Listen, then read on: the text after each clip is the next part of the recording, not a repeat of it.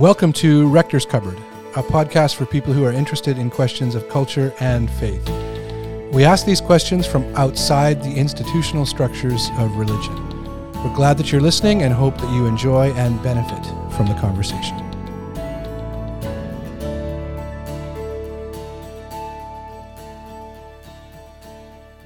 So this is our first ever arts and culture panel for Rector's Cupboard. It seems like not a grandiose beginning. It's also the first ever entertainment panel. Those are slightly different. On these names? No, we're not set on the names. No, we're not set on the names. Yeah, no, we can come up with different names. Take this offline, as they say. But it is going to be an arts and culture panel combined with an entertainment panel. Three of us are here. Well, two of us are here, and one of us is not here. Because as somebody I heard on TV, I think it was Tina Fey being interviewed by Seth Meyers, and she referred to the never-ending pandemic, which I think we all feel, but the truth is it's not never-ending. It just is going on and on. Because right now, Allison... It will end. There will be a declared ending, but right now, we seem a long way off. And we've had some more scares recently, COVID scares. Allison's had more than a scare. Allison... I'll tell a little bit of the story. You can fill in the details. Allison's here. Amanda's here. Allison, this is how I remember it, so you can correct it after. Oh my goodness, I'm concerned about where this is going. And that is that your young son Joshua, who is 5-6 years old, you probably know. Yes, he's 5. I do know his age. He's 5 years old, and he seemed to have some symptoms or something. And Allison thought, I'll tell Amanda the story, and Allison can kind of watch. Oh my goodness. And so Allison thought, Josh is a little bit symptomatic. Maybe we should test him for COVID just in case. Allison's super responsible. That she is. I will agree with that wholeheartedly. Frustratingly so. And so you can imagine being her 5-year-old. Thank you, child. Oh, man. So she said, Josh, you're going to take a COVID test. And he said, nah, or something like that. As toddlers do. Correct it later. Right. Is 5 toddler? No.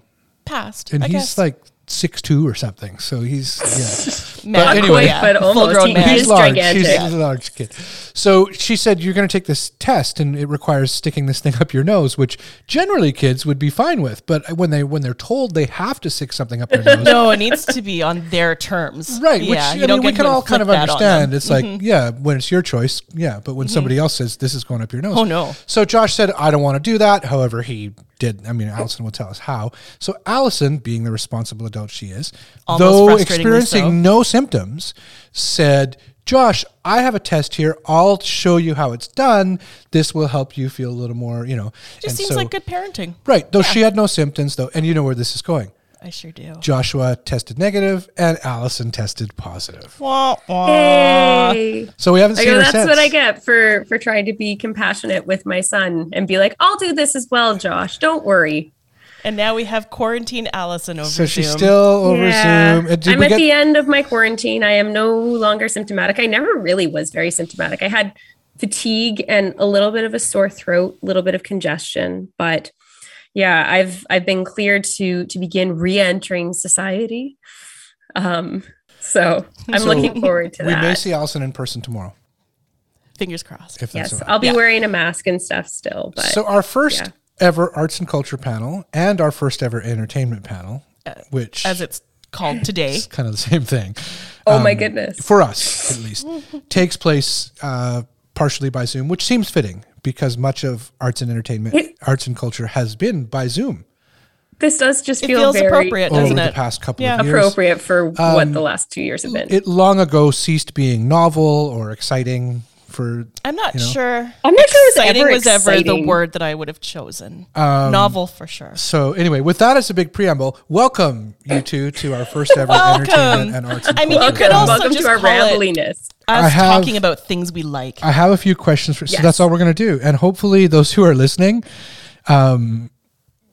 we'll get some recommendations of shows, TV shows, maybe movies, just some entertainment some books, listening to us ramble. Some things they might go, oh, I should check that out or check that out. And I think a lot of the things that we'll talk about we like. or hate a lot, which also can be interesting for people to go like, I'm going to watch that. If they hated it, I might find it interesting. Makes it compelling. So I thought, given, Rector's Cupboard and kind of talking about hopeful faith and hopeful theology, I thought just as a springboard, I'd ask you two, in your growing up, what the general, and I think it would be different for each of you, what the general kind of relationship between like arts, culture, and entertainment and faith was. Did you have a sense that like you can watch anything, or was it like some things you're allowed to watch and some things you're not? Go ahead. Allison's ready to go. I am, but yeah. Particularly when I was younger, we were not allowed to listen to what would be termed secular music. We had to listen to Christian music. And this was your parents that told you that?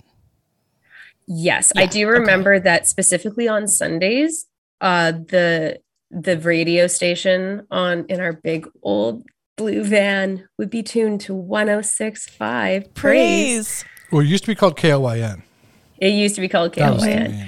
Christian radio. So, I mean, but like books and what about TV shows? And stuff that we watched and TV shows, like they didn't have to be Christian. Maybe that's just because it was. Well, they didn't have to be Christian, but I'm sure there were things that were like bad to watch, right? Oh, well, I mean, there was definitely stuff that my parents were like, nope, that's not happening. More when we were younger, less so now. That's fair. I mean, I think my growing up experience was different than yours because my parents don't and didn't go to church. So the things that I consumed weren't moderated in that way. There were certainly things I wasn't allowed to watch as a kid. Like I wasn't allowed to watch The Simpsons. But I think that was typical maybe of a lot of, I don't know, when The Simpsons first came out, apparently like. I wasn't either. Yeah, there was something about Bart and he didn't respect his parents. You guys are both so young. I was a youth minister when The Simpsons was like at its peak, early days. And I used to have Simpsonathons with like youth group kids and stuff. Yeah, no. But I understand that was kind of exceptional. We would watch like 40 like my Simpsons in a row or something. Didn't parent the things that I consumed. Like I was reading Stephen King books probably when I shouldn't have. I was quite young. However, if you fast forward to youth group. That's what I was going to say. Then you got all youth groupy. Yeah, I sure did. Then we talked about things like Christian music. And I mean, I've talked about a little bit before where I still deeply regret getting rid of all of my CDs. Yeah. Right? Because it just wasn't appropriate for us to listen to it. That was the message. Well, and then with television shows and such and movies, it would be like, what are you putting before your eyes? Is that whatever is noble, whatever is lovely, whatever is, think about such things, or they would use, verses to. Can you guys remember a time as a young adult or even now where you're like, oh, I can't believe I watched that? Like, given that, like, oh, that was so vulgar, or that was so kind of edgy that, like, where you still have that hold a little bit, like, that was. Oh, yeah. That was on the other line of moral choices. I snuck in to Interview with the Vampire.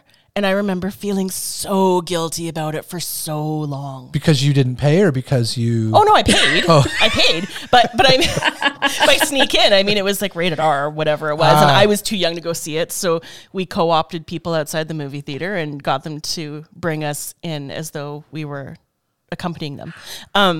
But I remember revelations, right? Yeah. This is confessional time, arts and entertainment confessional. But I remember feeling so guilty about it afterwards because it just wasn't, I don't know what the right word is, like clean. It wasn't appropriate. I shouldn't have watched it. I think I've said it on the mic before, but I remember I was already working for a church and I was kind of past the secular music is bad thing, obviously, because Alanis Morissette's album Jagged Little Pill was out, and it was sometime after it was like super huge, but I thought, I better give that a listen. Like, she seems really interesting and intelligent, and then I remember listening to a song, like, I don't know, it was like One Hand in My Pocket, and the other, and whatever, and then there's like swearing in there and stuff, and I remember thinking like, and that's when I felt that, like, oh, this is the kind of music that people said I shouldn't be listening to, and then also that realization, wait a minute, this is better, like, it's more interesting musically, and strangely more meaningful than much of the stuff that I am allowed to listen to, right? And that kind of line we can carry all the way through our lives. I'm thinking of a show that you and I have both watched. Allison's watched some of it. That's current, called Righteous Gemstones. Oh, so good. HBO show. Yeah. What's his name? John Goodman. Yeah, John Goodman's the main thing, but Danny McBride. It's like a Danny Adam McBride kind Devine of vehicle. And it's a televangelist family. It's just crude and vulgar and whatever. It can be off the rails a little bit. Yeah, it is. Well, I mean, obviously that's intentional. Like they're doing it for like a shock value and stuff like that. But like there's parts where like when I've watched these guys, I'm like, oh my gosh, what is happening? Yeah, and not only crude and vulgar, but sometimes then also just like stupid, like joyfully stupid. Yeah. Right. However, also at the like same time, weirdly like very graphically violent at points. Yeah, just gratuitous kind of. Yeah, but like in like an over the top absurd way. And yet it does some great parody. Absolutely. I think so. Yeah. With some of the church stuff. I do think that clearly the people who write it, as well as I think a lot of the people who enjoy it, have had kind of enough of an evangelical context that they've either grown up in or some sort of experience with that. I'm just like, oh my goodness, somebody has to have some inside knowledge on some of these things. So I do recommend that. If you're put off by vulgarity, then don't watch it. Maybe don't. But if you love vulgarity like we do, then I'll go for it. The baptism episode alone. Oh my gosh, that's the one that I was thinking of. Look, I mean, there's two. So there's the wave pool scene. So this is season 2. That's the very first scene I think of the entire series. To be walking on water. Yeah, oh, yes. Yeah. That's the baptism scene. Oh my gosh, yeah. So Righteous Gemstones is one. There's the one for me. I don't think you guys watch this, or maybe you do. Called Shameless. That's a little more well known. I haven't watched. I've watched some of it, but not much. It's done now. We haven't watched the finale, Jen and I, but we're in the last season. I think even all the seasons now are on Netflix. It's fantastic as well, but again, there's those early times there's times when you're watching, if you were raised in kind of any kind of setting, religious or otherwise, where it's like, this is acceptable, this is not, where it's going to push those lines, but yet more meaning, I would even say more hope, certainly more kind of relational value in some ways than many, many other things. Well worth watching.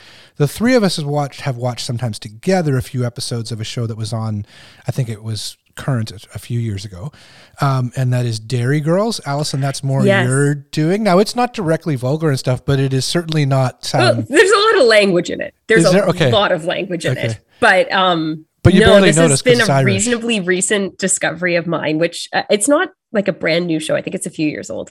It's on Netflix, and it's so good. Like, it's just wonderfully funny, and there's so much like amazing like humanity in the relationships and stuff like that. A lot of swearing as well. And it's part of the British tend to have like 2 seasons, 6 episodes each. And then it's done. Like it's not a huge commitment to watch. I'm thinking of some Ricky Gervais shows as well that have similar. Some stuff like that.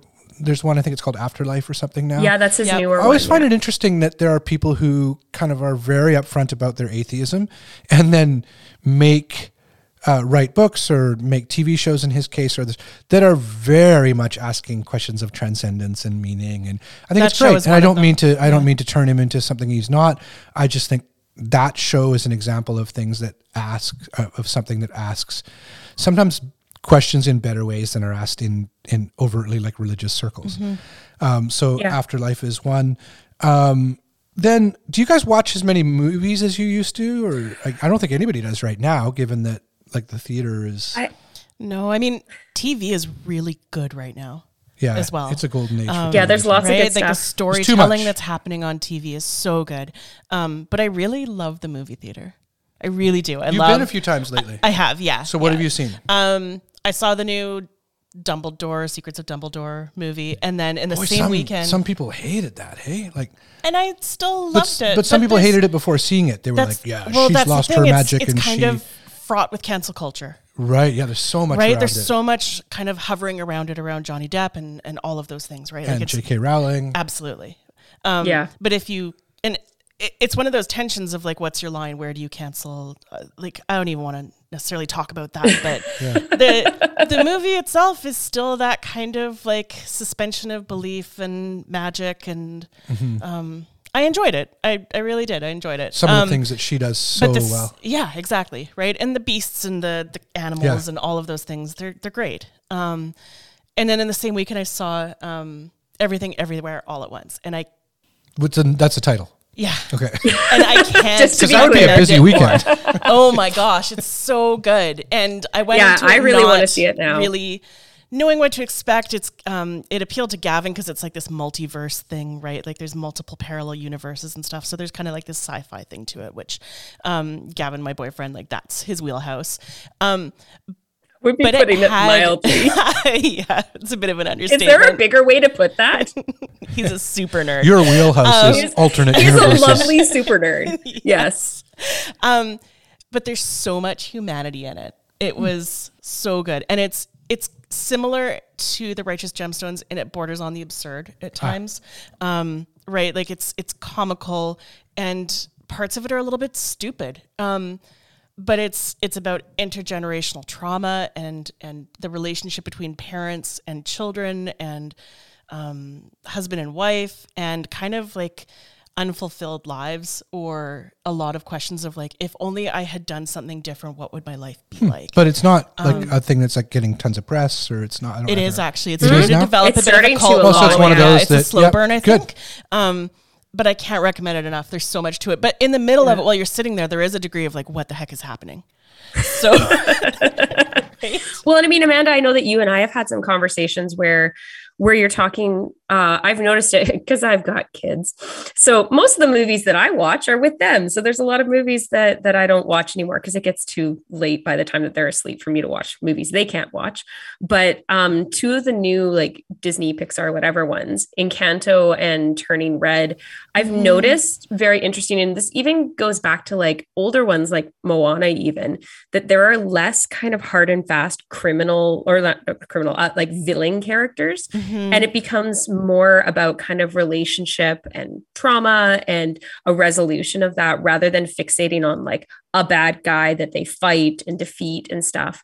And it's very interesting because I've had some fun conversations with my kids about some of the things that they're witnessing in these movies. And I think they lead to good conversations because they talk about like complex things, and were you talking about like the intergenerational trauma and relationships between parents and kids, and you see like parents who are apologizing for ways that they've messed up, and it's very interesting. I'm enjoying kind of this turn. Yeah, it's interesting that Turning Red and Everything Everywhere All at Once is very similar in that vein of multiple generations and the expectations of parents.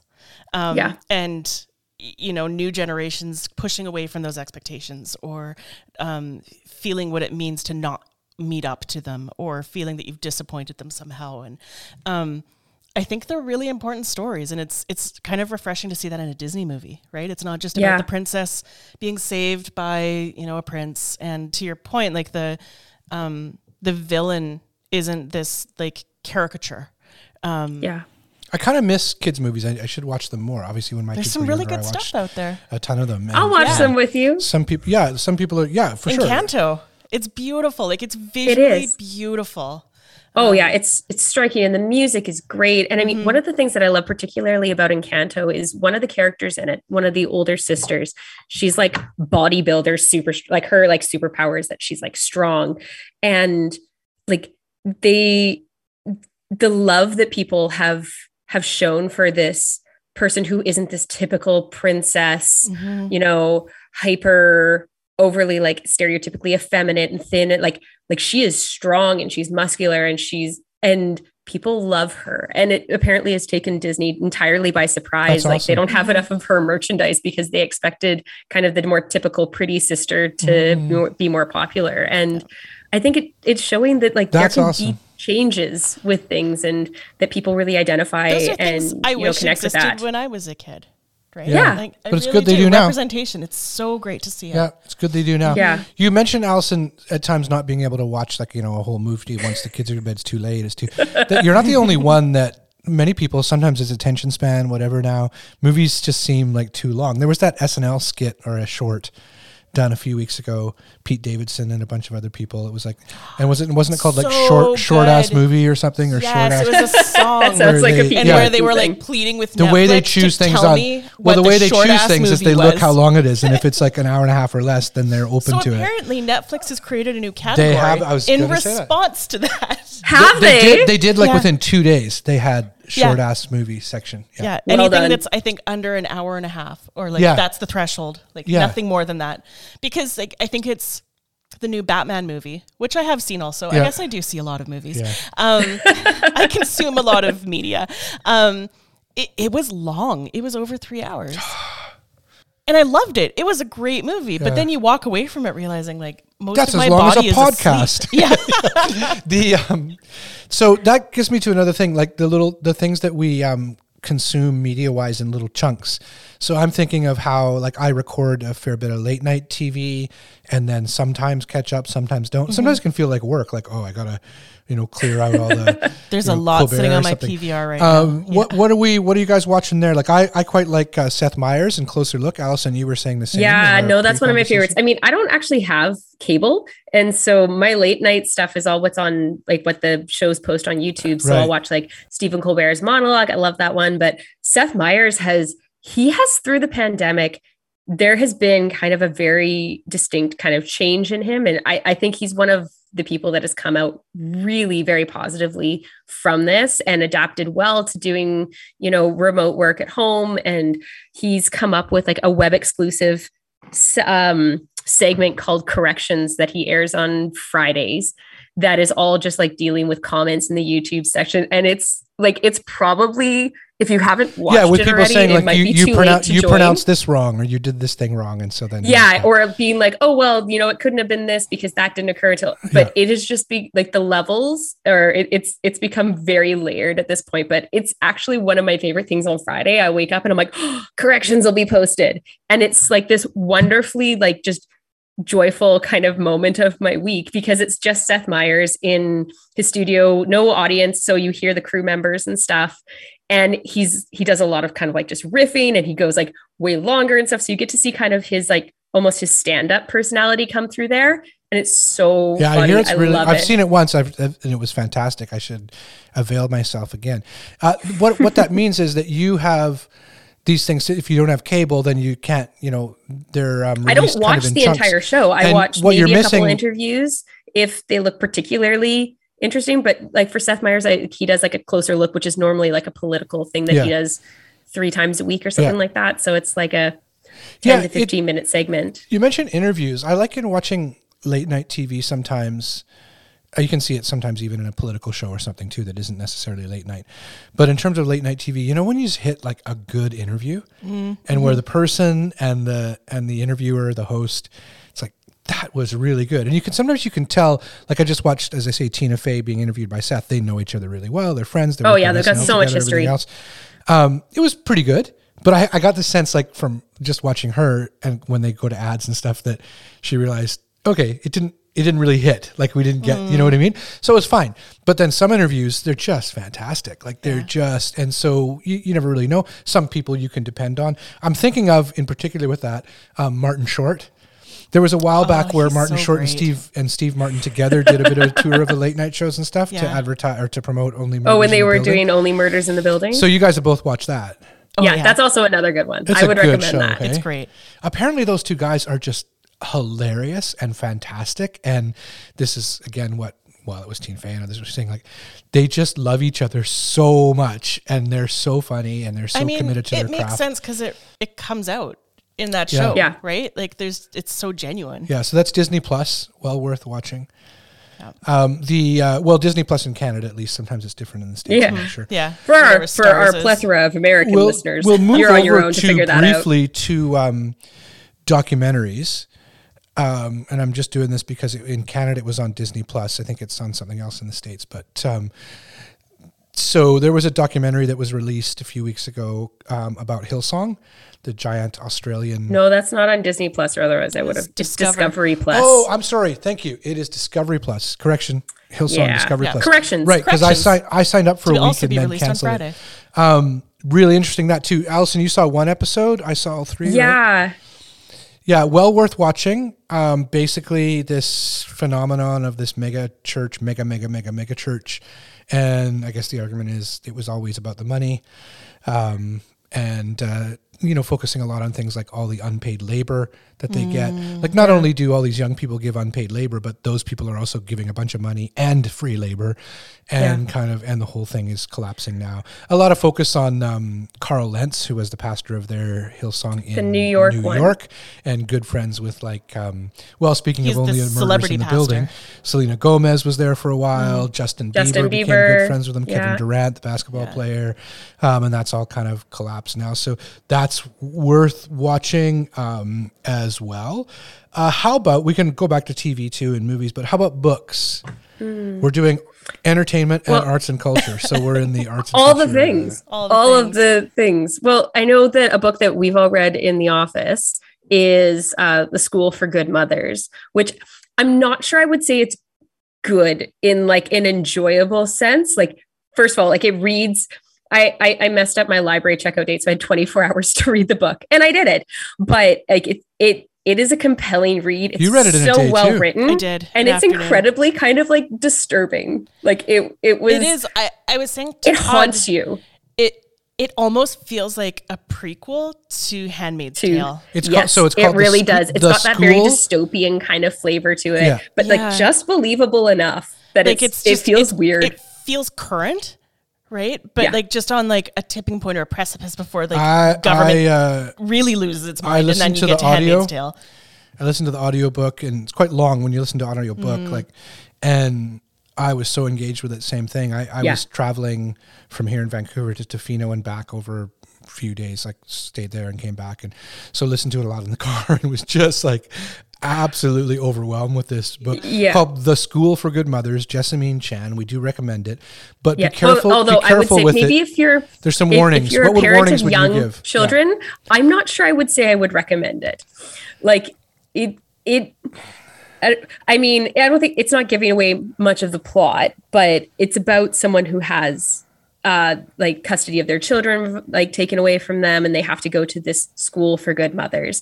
And I honestly, after I finished the book, went up and I like hugged my kids, and I'm like, it like stays with you. It's so haunting. I don't know, maybe a little bit at your own discretion, like know yourself and where maybe you are emotionally.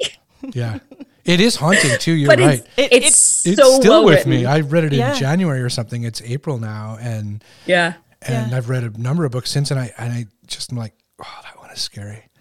Yeah, I mean, because it's so possible too. The kinds of things that happen in there, very much so, and there's it talks about mental health, a lot. Quite explicitly in many, like, names, prescriptions, parental expectations, and the kind of deification of motherhood. Right, and the way that we hold mothers up, which that's a thing that happens now. Yeah. There's a lot going on in that book, and it's not long. That's the thing. Like, you really can just sit down and just consume it in a short period of time. But all of those things really stick with you. I think when I read it, it was around the time things were happening in Texas with, basically, criminalizing abortion effectively. Yes. And all these other kinds of things. And I read it and I thought, what's one of the things Margaret Atwood said about Handmaid's Tale and Testaments and such, that all of these psychotic, excessive things have already happened in some kind of authoritarian regime. Yeah. And the reminder that any authoritarian regime in our human history seems to have one of the first places that control is exercised is over the female body, right? And this is that in many ways. But that's, for me, what stood out is that it wasn't that far from the news stories I was reading. Like, I could have imagined this school existing in some southern states in the United States or elsewhere. Yeah, I can. Absolutely. Yeah. So I found it very plausible, which is why it was scarier. Yes. To me. So that was an amazing book that I read one recently that I'd like to recommend. I'll ask you when we end. So what, a book and a TV show and a movie or something to recommend, something like that. So one of the other recommendations I would have book-wise is a book I'm just finishing called We Don't Know Ourselves by a journalist named Fintan O'Toole from Ireland. And it's about Ireland. And it's funny and infuriating and all of these are the kinds of things. Looking effectively at how Irish society separated itself from the dominance of the church and the dominance of a particularly kind of corrupt but accepted political regime.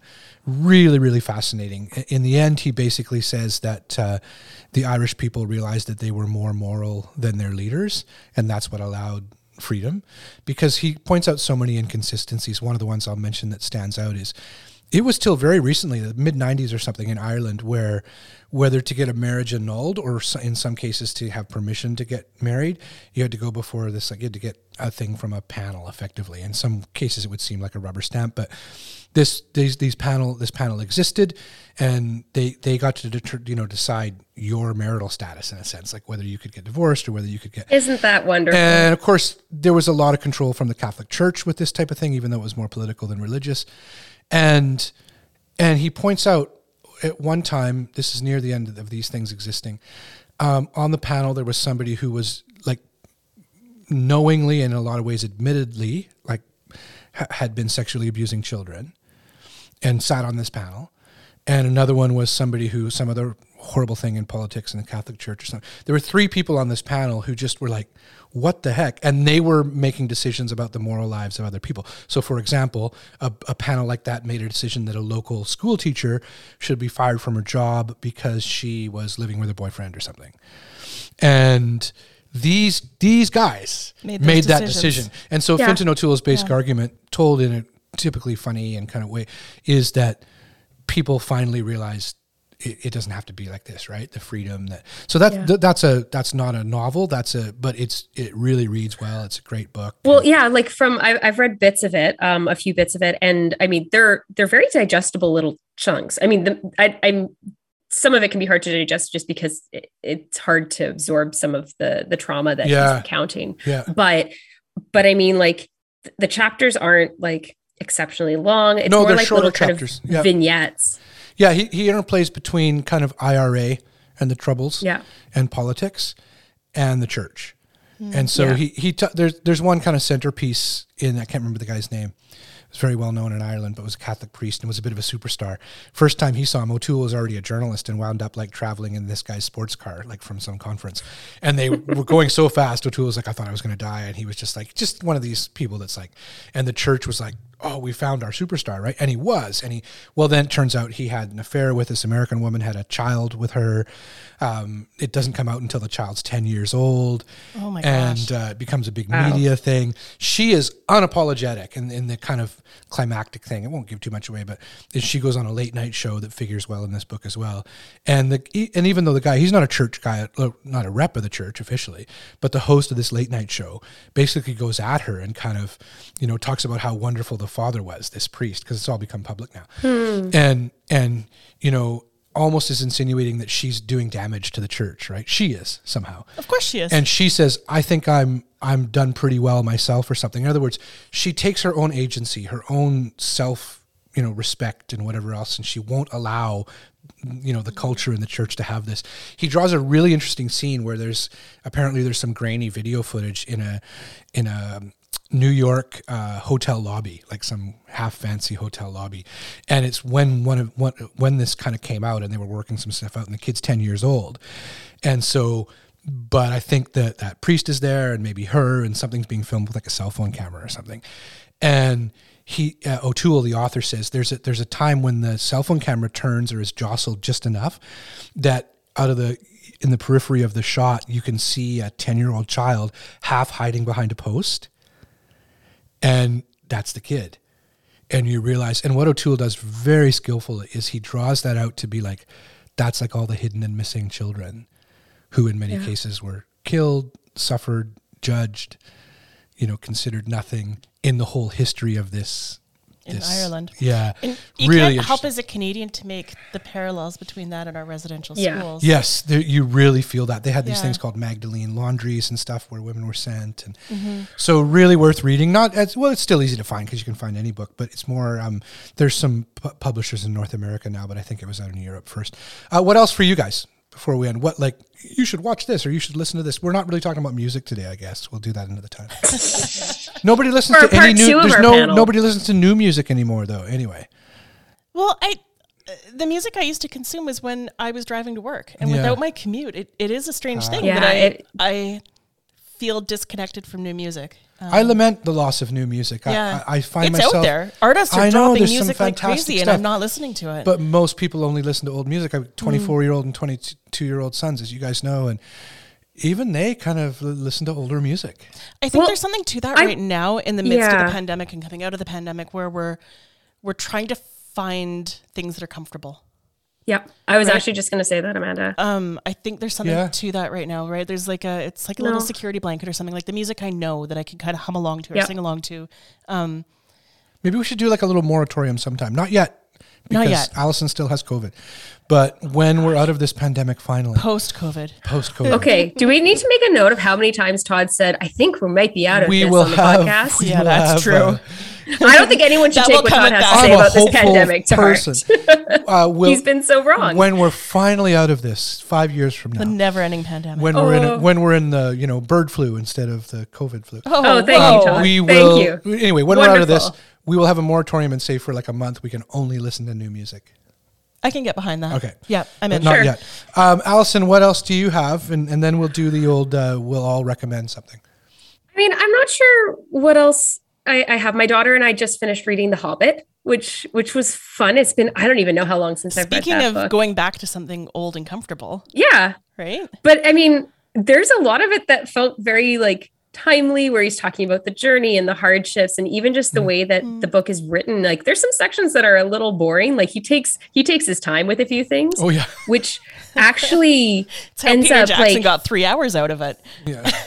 400 pages. I mean, there's part where like I watched the movies also recently because I hadn't seen the Hobbit movies, and I was kind of like, how did you make like 9 hours out of a 300-page book? But like there's a lot of stuff. Like in 4 there. hours is like a dinner party. But it was an actual dinner party. I was there for the whole thing. It was very interesting to like talk about like even just looking at, when Bilbo's going home, like the hardships that they had, even after the big kind of stuff is done. And like, there was part where I couldn't help but draw some parallels with being like, in some ways, I feel like some of the worst of the pandemic is behind us, but there's still like, we are still in this for a while. Like, and so I found it very, very interesting. So if you haven't read it, I'd suggest picking it back up. So I've got a couple other little things to mention, just for if listeners, different kinds of people in terms of what they like. I listened to a book on the first Tour de France ever. So as you guys know, I cycle all the time and connect with many people who do. And Allison's husband fixes all my bikes. And so there's a lot of cycling talk going on. I listened to a book called Butcher, Blacksmith, Acrobat, Sweep, and it's about the first Tour de France ever. Oh. And it's a really good book. It's easy to read. But it like a lot of these historical things, it shows how the genesis of a lot of the current problems, doping and cheating and everything's corporate and whatever else. So I guess, blessings and curses. We're right there in the original one, and some of the crazy things like cyclists like smashing each other with their bikes and beating people up, and you could more drama than I was anticipating. Well, in the early days too, they would like smoke cigarettes before they hit very a high dramatic, because they thought cigarettes cleared your lungs to be able to climb better and stuff. It's all kind of interesting and fantastic. TV shows, my recommendation, we haven't actually talked about it, but would be a show on HBO that I watched, Jennifer and I watched, called Somebody Somewhere. I thought it was absolutely fantastic. Go take a look at it. There's the first episode has a really hopeful the ending of that one's kind beautiful. of church scene. Yeah, really interesting.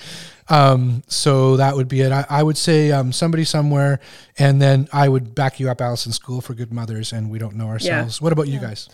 I can't say a ton about it, but I've started reading This Here Flesh. I'm not far into it, but it's beautifully written. That's Black Liturgies or something it's called? Yeah, there's an Instagram account. Cole Arthur Riley. Nothing about that surprises me. Everything that she writes that I've encountered is just, it's so thoughtful. It's so beautiful. Yeah. So really, really nice. I'll steal that from you when you're done with it, Amanda. Absolutely. I'm going on a trip this week, so I'm hoping to take that with me and read through that in some of my downtime. And then I also downloaded Sarah Polley's new book on Audible. I've heard good things about and I've that. heard good things about that. So I'm looking forward to listening to that on the flight. And so those are the ones I've got coming up. And then I did read one recommendation I have. It's not a new book by any stretch. Homegoing by Gyasi. Gyasi, yeah. I found it up there. It's actually our first book, and it's so good. And it's not long, easy to read. Back to that kind of intergenerational trauma. It's about the slave trade, and every chapter actually skips a generation. So the stories are actually, they're short, but they're all kind of tied together, and just what the history of slavery has done generation by generation and the impact of each of those fiction, but really beautiful. Definitely worth it. Well, we've got it right here, right? We do. It's on the shelf. Yeah. Is there, so before we end, is there anything that everybody watches anymore? Like when I was young, this is now even, I was quite young. Thursday nights, you watch the Cosby Show. People, that's what Speaking of canceling things. I did that, yeah. No, exactly. But you're right. When I was younger, like Thursday night was ER night. Everybody watched ER. ER? Yeah. Is there anything like that anymore? Yeah. I don't think to the same degree, just because with like streaming services and that sort of stuff, you either Better have Call stuff Saul maybe released in bulk or... Better Call Saul might be, like there's a lot of people who watch that, but not everybody. I haven't... I'm not sure that there's kind of that ubiquitous... Game of Thrones, maybe? Something like that, even though I didn't actually really But there's just nothing... I didn't watch it either. So what you're saying is, we're all saying, there's nothing really like that anymore. Not in the same way. I think... No. Because we have so many choices and we're not bound to the time that the cable network airs it. Right. Right? Like Thursday night was an event. And that was like TV networks were kind of like vying and they were like competing against each other to have like the best show on Thursday night. Yeah. That's not a thing that exists anymore because of streaming and the availability of watching. Yeah, I wonder about that too. Like one of the things I like about things like Better Call Saul and others, even though in the moment is they release one episode a week, and there's something kind of throwbacky about that where you're like, I feel like gotta wait till next streamers have Monday and watch started doing again. more of that. Like Apple TV does that. Yeah. Well, and Disney Plus has done that with some of like their particularly like either the Marvel or the Star Wars, like the Mandalorian or Moon Knight, that they're like once a week. Mm-hmm. Yeah. So, I mean, they kind of force you to not binge. I mean, the last consideration for our time here would be, because we've talked about a whole bunch of things, and you it's possible, I mean, don't know about our audience, but that people would listen and go, oh, I don't know any of those things. Oh, that's like that's kind of a culture that I'm not. Whereas like one of the shows Ken Bell, our cupboard master, mentioned a couple weeks ago when we were talking was, I think it's called Yellowstone. Isn't that like Kevin Costner and stuff? And it's on. Yeah, I don't watch that kind one, of a I think like very popular in the more conservative circles. And so it might be that there are different worlds for these things. I mean, I hope not. I hope that we try to reach across some of those things, but that would be worth considering too, that part of the reason there's not a show that like everybody watches now is there's different silos too. And so to try to, that's one of the interesting things in a lot of the reviews I read about Righteous Gemstones was that it actually is a show that crosses those lines. And some people didn't like it because they didn't think that it was harsh enough about, you know, Trumpian politics or the right-wing church or whatever. They don't think it's harsh enough about that? I think it's pretty harsh. Yeah, some of the real progressive kind of, but yet it attracts those people at the same time. And so really interesting to consider those things. So that's it. That's our first arts and culture and entertainment panel. We think we've given you enough things that you could go and find something. Oh, I think there's plenty of content for someone to find. Is there going to be like a big paragraph in the episode notes saying this, I think we're going to have to make a big list. This, and this. Okay, we'll try to remember it all. Allison, you seem to be feeling fine. I do feel fine. Oh, you're taking a test right now. Yes, up my nose at the moment. In real time. No, I've been feeling mostly good through all of this. I've had some bouts of fatigue that kind of like hit me harder than I anticipated. But like the last 24 hours, I've been totally fine. It's always funny when we say bouts of fatigue with illness, because a bunch of us go, bouts of fatigue. That's like, isn't that every day? That's Thursday. No. Yeah. Like, as someone with young kids and who had a chronic illness for a long time. Yeah, I still had moments of fatigue. I don't have either of those things, and yet I still have. You still understand the tiredness. Absolutely. Yeah, no, that's a pretty universal thing. Well, get well, and thank you for this conversation. And by the way, listeners, like, there's ways to get in touch with us. Tell us, like, you need to watch this show or whatever. And absolutely, we make no promises, but we might. We'll listen, but we make no promises. Yeah. So thanks so much. Take care. Okay, thanks. Rector's Cupboard releases a new episode every other Friday. The podcast is a production of Reflector Project. Hosts are Todd Weeb and Allison Williams. cupboard master for tastings and locations is Ken Bell. Production and social media by Amanda Mina. For past episodes and other content, visit rectorscupboard.ca. Thanks for listening.